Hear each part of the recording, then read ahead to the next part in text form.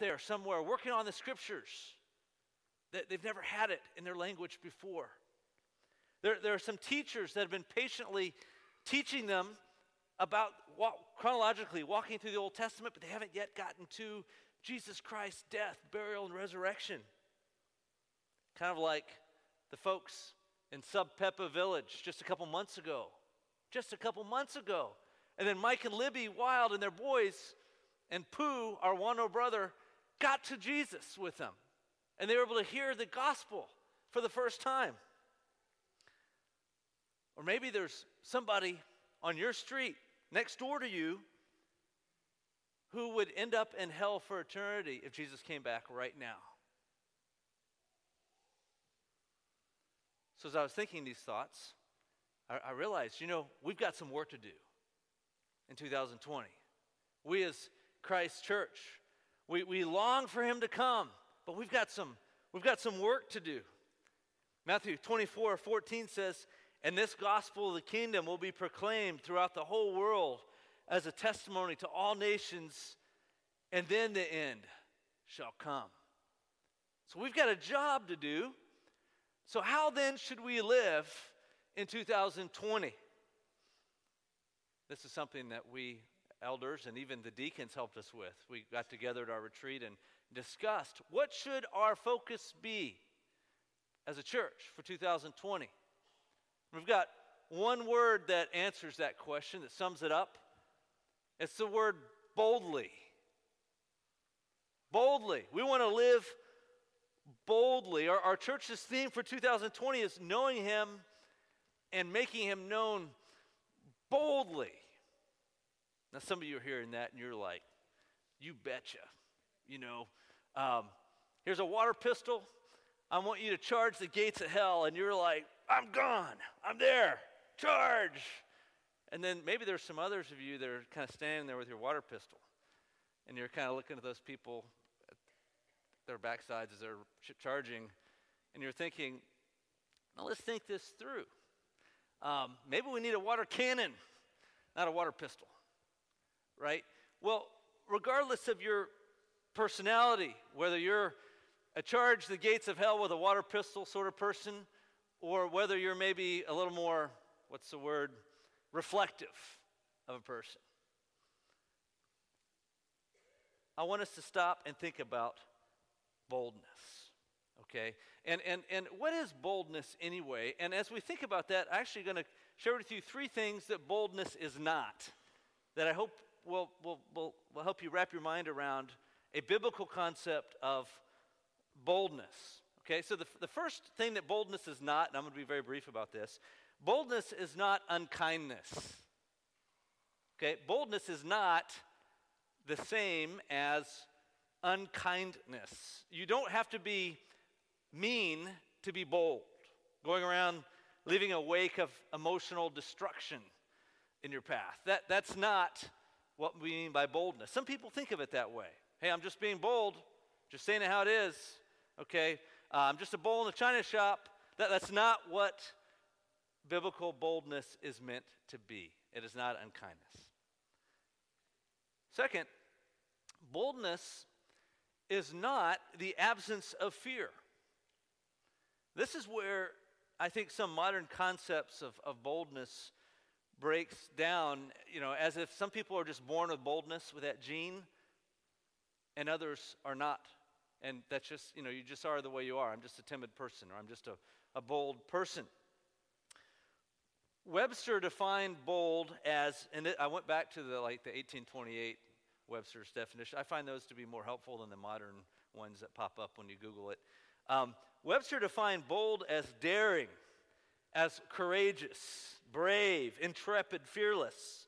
Applied to men and other animals as bold as a lion. End quote. And honestly, I didn't find that super helpful. I'll tell you why in a minute. He also defines courage as the ability to do something that you know is difficult or dangerous.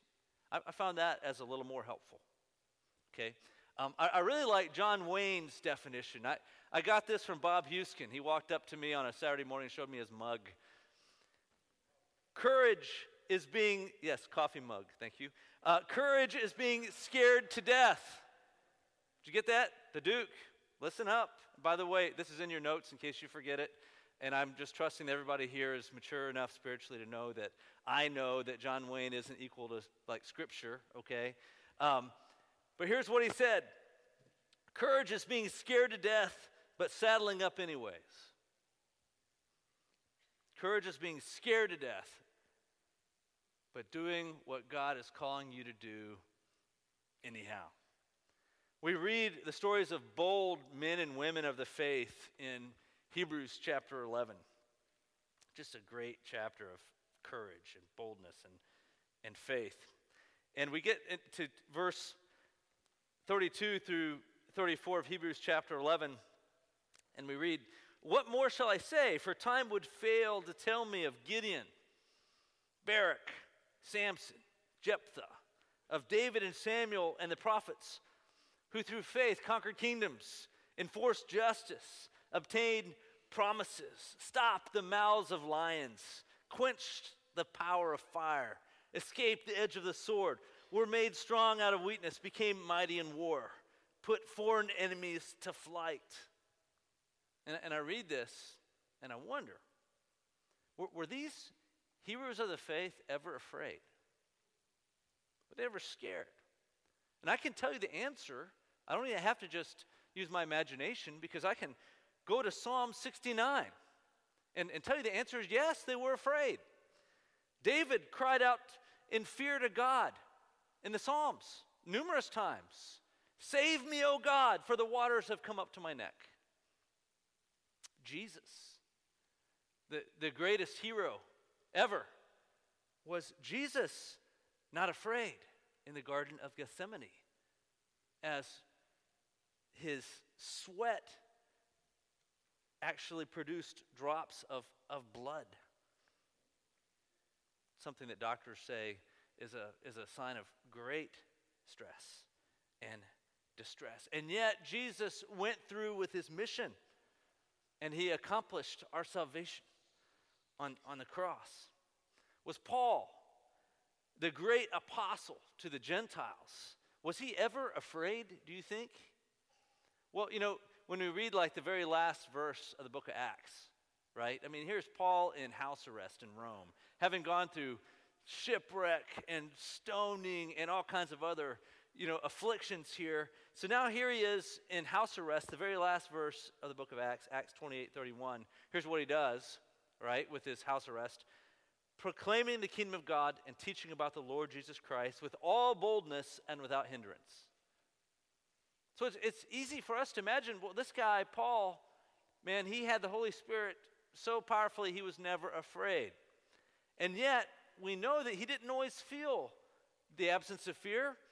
He didn't always feel bold. In his famous chapter on spiritual warfare, Ephesians 6, Paul asked the Ephesian Christians to pray for him that he would be bold with the gospel.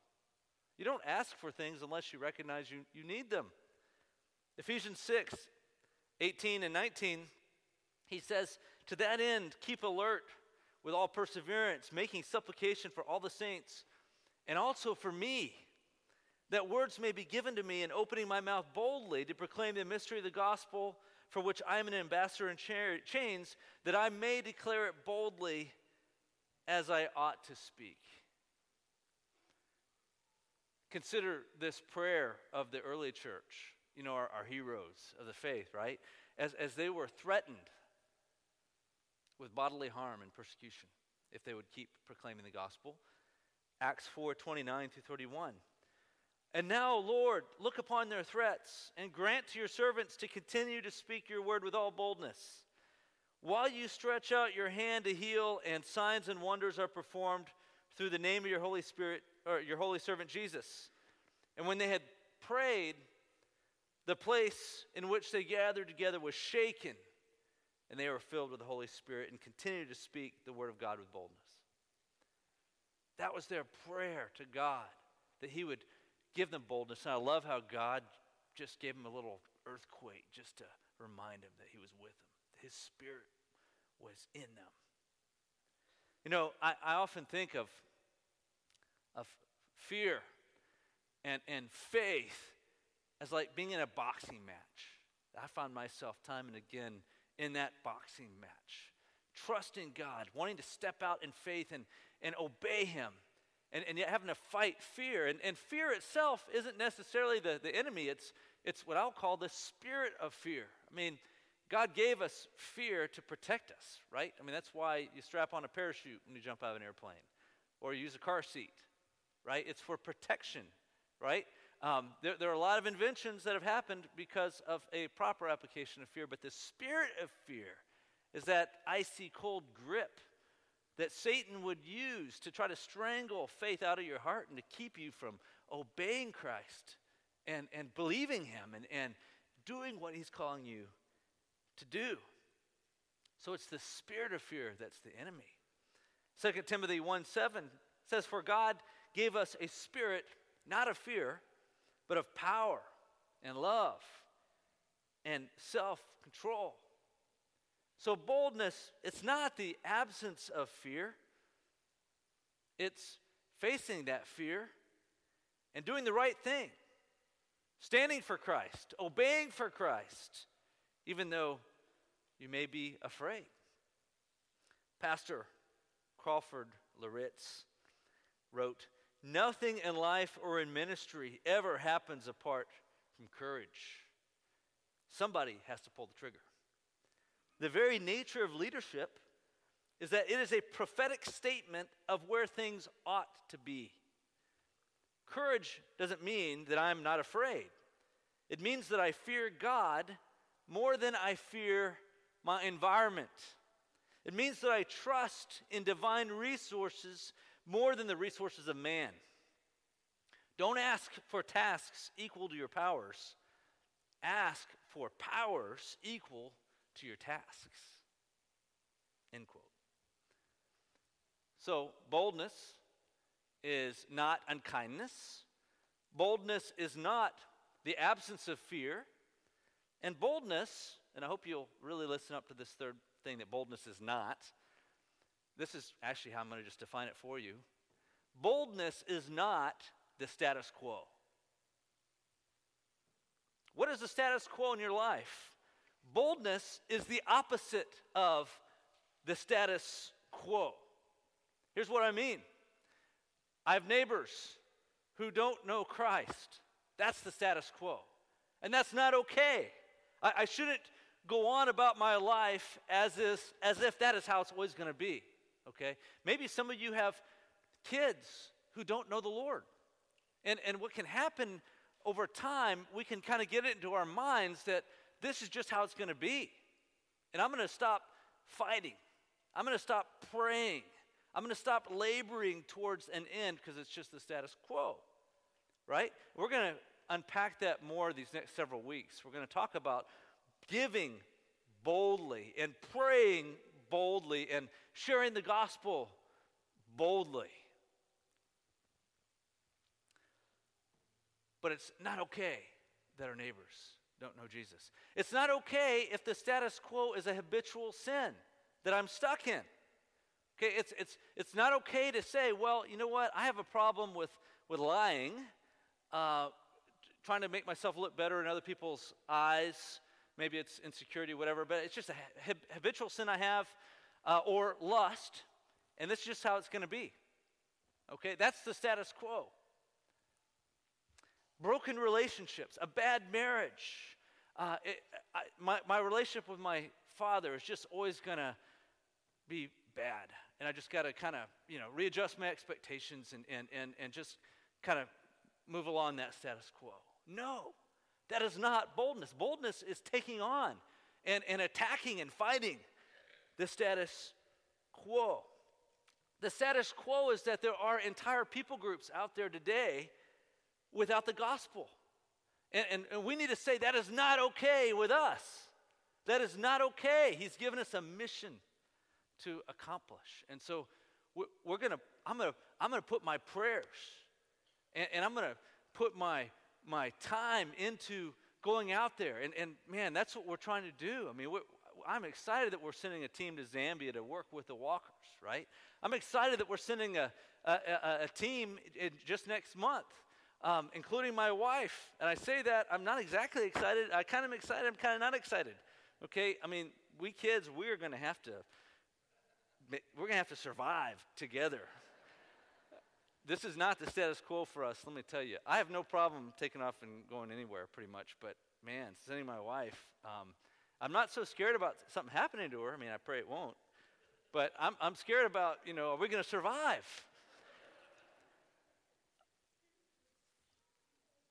Team going off to Chiang Mai to minister to three of our missionary families going through a conference. We've got several ladies in the church actually right now who are planning just on their own to go and spend some time with Julie Hamilton next year.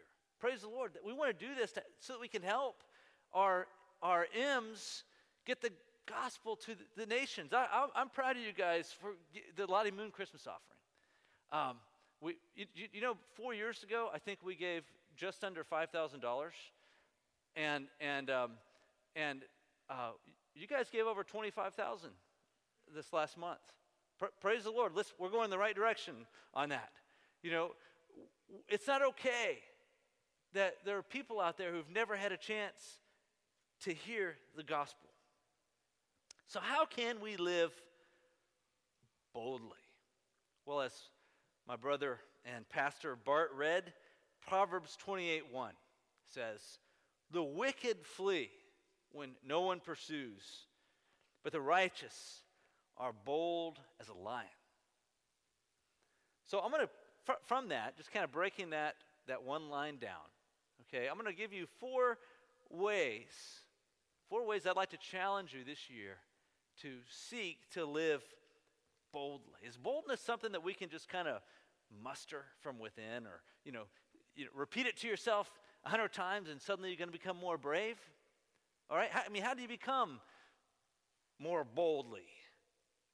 And you grammar people can correct me later, but I'm going to keep saying boldly, boldly, boldly instead of bold, just because I like it better. Well, number one, confess your sin to God daily. Confession of sin leads to boldness. Now, how is that? Well, the wicked flee when no one pursues. Well, why? Why do the wicked run away when there's no one chasing them? John Piper explains how a bad conscience creates fear. Here's what he wrote in regards to that very text I just read. What is it about the wicked that makes them so often flee in the presence of justice when no one is pursuing? We can answer that question from our own experience and from biblical examples. The answer is a bad conscience. When you see a police car ahead, is your response one of confidence and peace, or is it one of fear and avoidance, even when he has no intention to pursue you? Does the way that you play basketball or soccer or football have anything to do with how you feel when a whistle blows, even when it's not blowing for you? Do you ever start defending yourself in a conversation before anyone even criticizes you of something? We flee when we're not even being pursued because we have a bad conscience. There are enough stored up bad things we've done that a voice inside tells us someone is after us even when they're not. Guilt is the parent of fear. Our conscience creates the pursuer that ought to be there even when he is not there. End quote. Now, if you want to think of an example of someone in the Bible, actually a couple in the Bible, that were fleeing when no one was pursuing them, you needn't read far. Genesis chapter 3. Adam and Eve had just committed mankind's first act of rebellion by eating the fruit of the tree, and suddenly their eyes were open to the knowledge of good and evil, and they realized that they were naked. And so their first instinct was to cover themselves, and when they heard the Lord walking in the garden, not pursuing them as a ravaging lion, right? Not even coming to destroy them, but just their friend who they were made to have a relationship with, God, coming in the garden. What did they do? They fled. They hid themselves. John Piper writes, Never before did Adam have to flee at the arrival of God. And now he flees when no one is pursuing. Why? Because his conscience condemns him. And he hears this condemnation in every breeze that blows, in every creak in the door, and every whistle on the field. He sees it in every shadow, in every flashing light, and he feels it in the presence of God. Well, brothers and sisters, here's the good news of the gospel. That is, Christ died for sinners like you and like me. Romans 5:8. We spent a lot of time in Romans 5 last year. Romans 5:8. Never allow yourself to tire of the gospel. But God shows his love for us, and that while we were still sinners, Christ died for us. 1 John 1:9. If we confess our sin, he's faithful and just to forgive us of our sin and to cleanse us from all unrighteousness. This is just one poor sinner pointing other poor sinners to the Savior. Every day,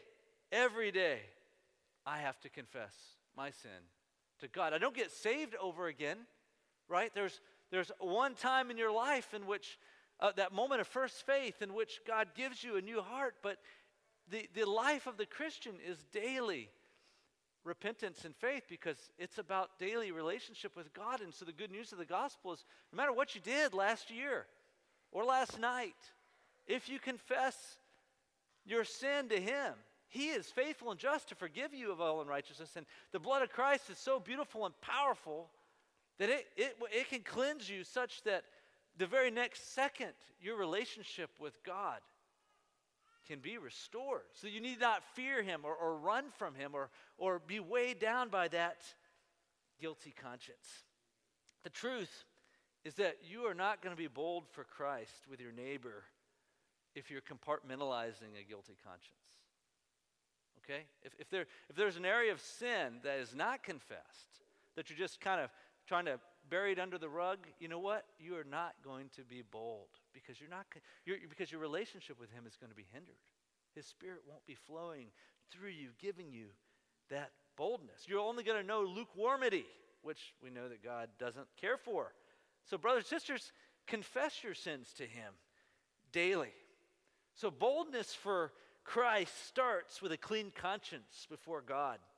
The good news is that's available to you, Christian. Every moment of your life, it's available to you. And it continues that boldness, and it strengthens through a relationship with him. And that leads us to the second point, the second C here, if you will, and that is cultivate your relationship with Christ. Confess your sin to God daily, and daily cultivate your relationship with Jesus. You must know him if you're going to make him known boldly with your life.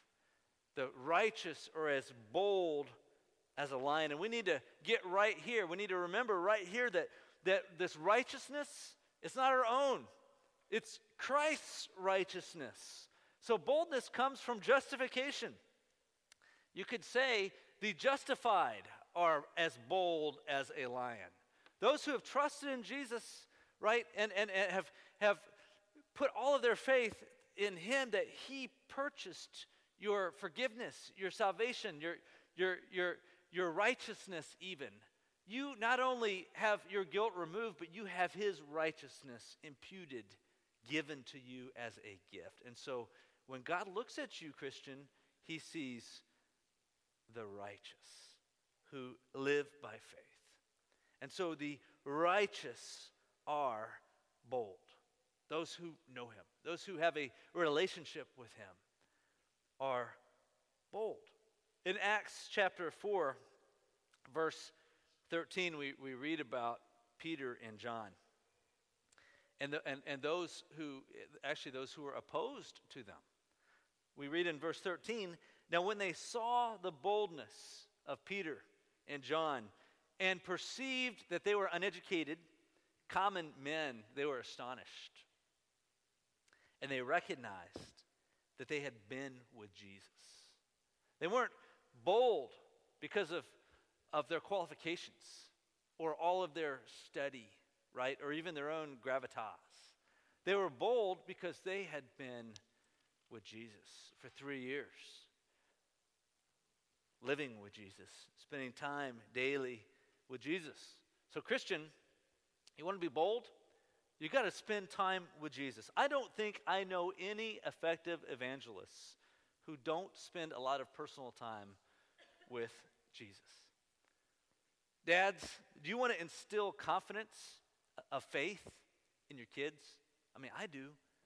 I want my kids to not just know about Jesus. I want them to know Jesus.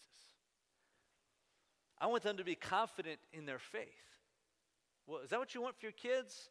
Then dads and moms, let your kids see you spending time with Jesus. Let them see you having a quiet time every day. Let them see you with your Bible open, reading, delighting in prayer. Okay? I mean, lead by example. Courage comes from confidence of faith in Jesus. Paul writes in Ephesians 3:12 about Christ. He says, "In whom we have boldness and access with confidence through our faith in him." Now, this last week, as I was preparing this message and thinking about some future messages, I went back to one of those famous boldness texts, Joshua chapter 1, right in verse 9. 3 times God tells Joshua, only be bold and courageous, right? This was something that Joshua needed to hear again and again. And we see here, he ends it in verse 9, after he gives him a very clear mission. And we're going to talk about that mission here in a couple weeks, right? To take ground, to claim territory for God. A mission that he's given us. We're going to look at that, okay, in a couple weeks. But he says, have I not commanded you? Be strong and courageous. Do not be frightened and do not be dismayed, for the Lord your God is with you wherever you go. For the Lord your God is with you. God's presence is what gives us courage. David wrote, for you save a humble people, but the haughty eyes you bring down. For it is by you, it is you who light my lamp. The Lord my God lightens my darkness. For by you I can run against a troop, and by my God I can leap over a wall. Cultivate your relationship with Christ. And then number 3, and this isn't as important as number 1 and 2, but it's still important. That is, carve out time to spend with lions. What I mean there is spend time with bold Christians, because they'll rub off on you. Build space and time in your life for authentic Christian discipleship. And encourage others in boldness through being genuine in discipleship relationships with other people. So I just want to encourage all you as we look at our new year. If you're not involved in real discipleship with other Christians, your faith was not meant to be alone. Okay, join a life group. Talk to Bill Turner over there. Where's Bill? Right here. You know Bill, guy who gave announcements this morning, right? Drummer guy. Talk to him, all right? He'll help connect you with a life group. And if you're in a life group, maybe you've been in a life group forever, and let me encourage you in your life groups to be transparent. Let people into your life so that you can really pray for each other and stoke up Christian boldness and courage in each other's lives. Some of the sisters and brothers in our church are doing some other things, something called micro groups, where 3 or 4 get together. That is great. And an advantage of that, too, is that you can even go deeper in terms of transparency often and confessing sin and like covering each other in prayer as sisters and brothers. And so if you're interested in something like that, talk to the Brinseys. Put your hands up there. Talk to this fine couple right here, and they will try to help connect you with some other like-minded folks, where maybe you get together once a week at a restaurant or something and just for an hour and talk about life and being a Christian in an increasingly hostile world, and being bold as lions. How to be offensive in the right way, taking offense and not defense. Offensive, kindly offensive is what I mean. Maybe you need to get to know some new Christians in the new year. You know, my favorite kind of lion is the quiet type. The type of lion that the more you get to know them, the more you see their boldness. Maybe they don't wear it on their sleeve and brag, but the more you get to know them, you see a quiet confidence and a boldness. This is what I love about my wife. Get to know new people. I hope that every one of you are in the habit of greeting visitors when they come to church. Guests, making them feel like guests. Let me just give you a challenge here. Don't leave this building today without having said hi to somebody you don't know. Maybe you've been a member at Rocky for several years and you don't know everybody's name, and that's okay. We've got a cool app for that, by the way, that we elders pray through, and that really helps us. But you know what? Before you leave today, make it your ambition that I'm going to say hello and have a conversation with somebody that I don't know. Maybe a guest. Maybe you're not sure, and so that makes it awkward for you, because, if you're like me, you've gone up and said things like, man, it's great to have you with us, and I did this just a few weeks ago, and someone told me, I was like, is this your first time? And he's like, yeah, I've been here for a couple weeks, or a couple months, actually, he said. I'm like, great. And yeah, no, I talked to you for 10 minutes last week. That's when you're like, all right, getting a little old here. Senior moment. So, hey, if I can be that much of a knucklehead, so can you. Talk to people you don't know, but let's be a place of warmth and koinonia, and you might just meet a lion that would encourage your boldness and your walk with the Lord. Our evangelism team has a vision that they're going to be sharing soon with you for something that they're calling 6+2. And the idea here is to help foster discipleship and relationships within the church while also helping us reach out to our neighbors. So the idea is for 3 families that maybe don't really know each other that well to get together and to host a neighbor. And that might sound kind of crazy, but what an awesome opportunity, right? And then the next month you go, so basically you're in it together for 3 months, right? I think I said that right. Maybe it's 4 months. Can't remember. 3 or 4 months. You're in it together with these 3 families. Once a month you get together and you have a meal and you you get to know each other. You build a deeper relationship, but you're doing it with someone who's also a neighbor and hopefully unchurched. And here's an opportunity for them to enter into some Christian fellowship and to see Christ in your lives, in your home. Carve out time to spend with lions. That might be a biography that you read. Read biographies. I encourage you to find biographies of bold Christians can do much to encourage us in our faith. I remember as a young man, first dipping my feet into the world of missions, and I spent about a year, most of that time in the jungle of Mindanao in the Philippines. And I'd been mentored by Bob Tebow, but he kind of turned me loose with some of his local church planters, and so we were hiking through the jungle weeks on end in some pretty remote parts of Mindanao, and so everything that I had to live was on my back in a backpack, so I had my Bible. Back then we didn't have iPhones with all kinds of books, so I had my Bible and I had a biography of David Livingstone that Sean Mitchell, a dentist in our area, had lent to me. It was actually an out-of-print biography, and I read that over and over, and it was awesome. Learning from the boldness and the faith of this missionary who had feet of clay. Okay, he wasn't perfect, but I mean, what I loved about the biography I was reading was that big sections of it were just letters that he had written to his kids back in England. And so when I came back to America, that book really meant a lot to me. I had to give it back to Sean. I was kind of hoping he would say, no, I'll keep it, but he didn't. And so I got online to see if I could order it, and it was out of print, and it was like $300-something on Amazon from somebody who knew it was out of print. And so I was too cheap and too poor to afford it there until years later, Beth and I were in a bookstore in St. Augustine, and I found it for like $2.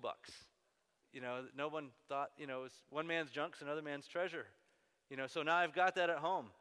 That biography. Read biographies of bold Christians for inspiration.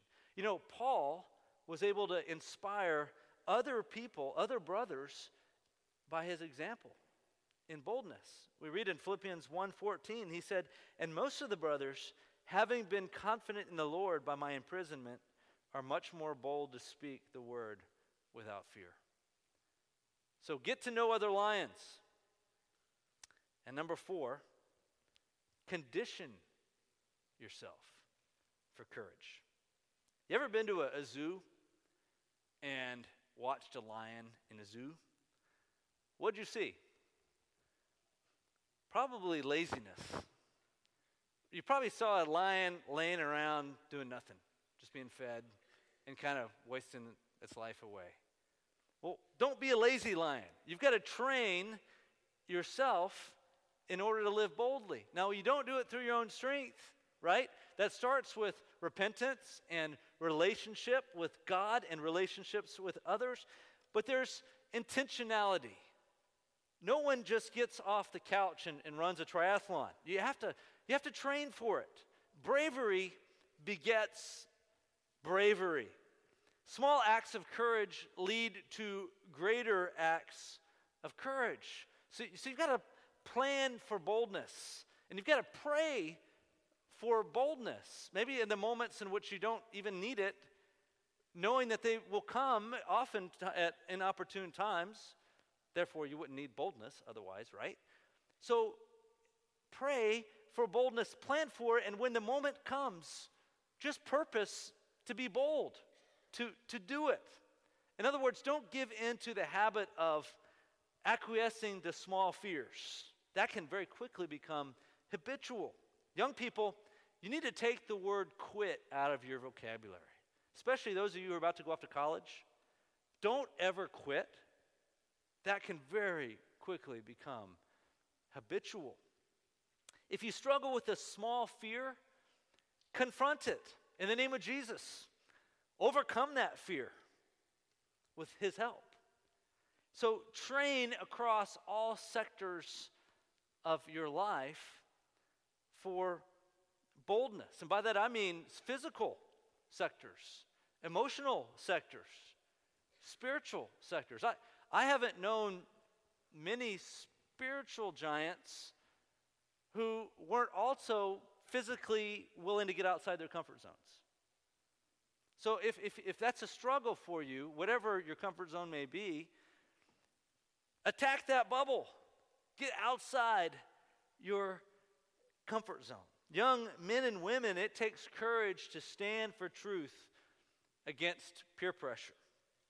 Fathers, it takes courage to really step up and take spiritual leadership of your families. To be the one to say, let's read God's word together tonight. Mothers, it takes courage to share the gospel, not just with your kids, but with your neighbors. All of us, church members, it takes courage to make things right with a brother or a sister, whether that means confessing sin or whether that means confronting of sin in love. It takes courage to forgive boldly, to receive forgiveness boldly, like you really believe it. We all need courage to fight the spiritual battles that God has called us to fight.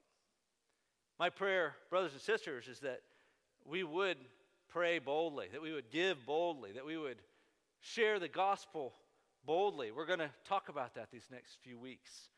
But my ultimate prayer for each of you this week and this year is that you and that I will live for Christ boldly, meaning that we will be quick to say that we are Christians, not putting our light under baskets, being very quick in our jobs and in our social relationships outside the church to identify as Christians.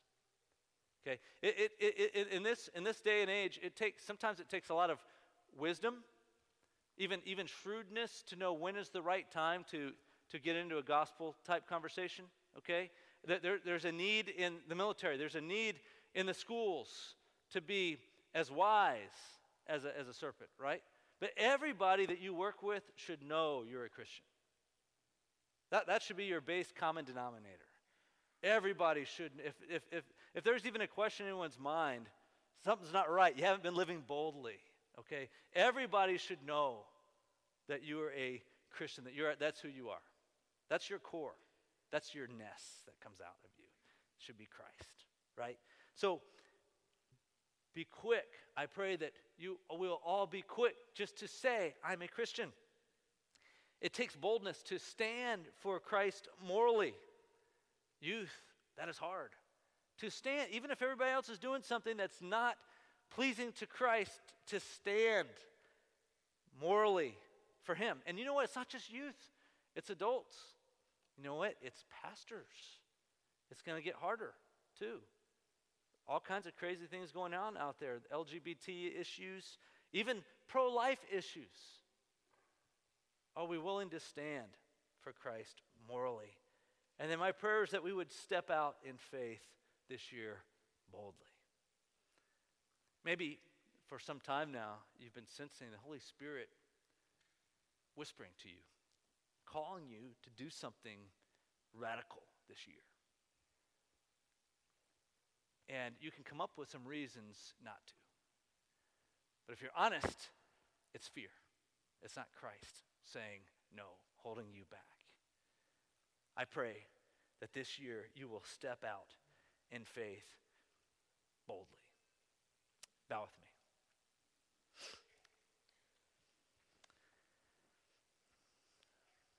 As I pray, I'd like to invite those who lead us in worship and also our deacons who will be serving us communion to come forward. Heavenly Father, you've given us the beautiful promise of Isaiah 41:10. Fear not, for I am with you. Be not dismayed, for I am your God. I will strengthen you. I will help you. I will uphold you with my righteous right hand. Lord, I pray that you would equip us to live boldly this year. Not for our glory, but for yours. In Jesus' name I pray. Amen.